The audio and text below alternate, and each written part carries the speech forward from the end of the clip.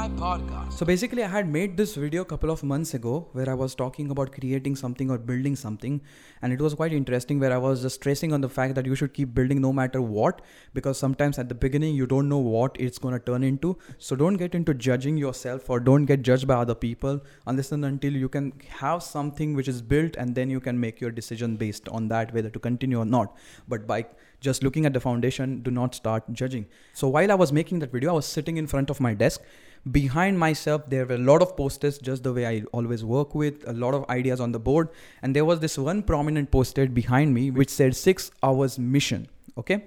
And that poster was there. And then I got asked about it in the comments of that video, that what is this 6 hours mission? And then I had planned to make a video about it. But as I said in the previous podcast, that somehow I stopped making videos for some time. So now as we get back to it, I'm going to explain you what is 6 hours mission, though it's not a video, but I have to put it out there how I used it for my benefit in form of a podcast now. So basically what was happening, that I was working all day long. I was making a lot of stuff, constantly working, but somehow at the end of the day, I did not have that feeling that I have worked for a long time. Somehow the work did not feel as if I've got a lot of things done. But if I would have just stopped and just pointed out or listed down what all did I do on that day, it would have been quite a long list. But somehow, at the end of the day, if you don't get that feeling of like, wow, I've done so many things today, it just feels bad because you spent a lot of time at your desk, you didn't do anything else. But if you're not able to get that fulfillment or satisfaction, I think it demotivates you at some point. So what I decided to do was, let me count how many hours I put into work. So I started to put a timer, and then I started to write down how many hours of work I'm putting in every day. I made a small table on my journal, and turns out there were some days where I was working like 11 hours, 9 hours, 8 hours. And there were also some of the days where I was working like just 1 hour or 2 hours, and I just got distracted and started watching random videos, which I sometimes did not consider as work, which is logical. So then I came up with this another idea, which was like, basically I started to count. Let's say if I work 6 hours a day, it will be 42 hours a week, because as I'm working on my own, I do not take Saturday, Sunday off. Most of the time, Saturday, Sunday are the days where I'm working a lot. So in total, we are doing 42 hours a week, which is good, because if you do 9 to 5, which is 8 hours a day, you work for 5 days and you work for 40 hours. So that way you are still more than the 9 to 5 job, and you still get to do other things or whatever you like. And that's why I came up with this 6 hours mission, where I promised myself that I will at least work for 6 hours every day. And I started to put the timer on my computer and making sure that I'm working for 6 hours a day, because that entire week, when I tracked down this whole activity, it gave me the fulfillment that I worked more than 50 or 60 hours.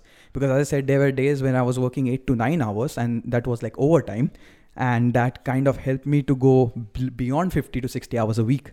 So by just having this 6 hours figure on my desk or in my head or in my journal, I started to have this everyday habit of crossing it.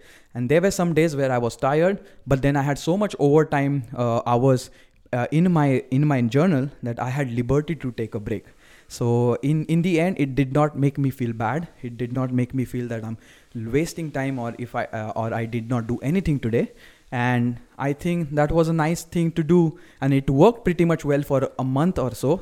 And as I said, I keep changing different styles or formats or different structures I approach work with. And then I stopped doing 6 hours mission and I started doing something else. So with that, 6 hours mission really helped me, and I will get back to it at some point of time. But right now I'm into different style of working, and that's the best part, because whenever you're working by yourself or whenever you're working at your own pace, you can go through different styles and different ways of working and keep experimenting.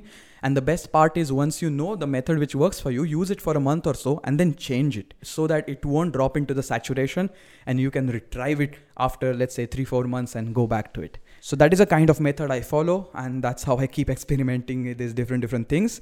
With that said, I think we are done for today's podcast. Thank you for listening.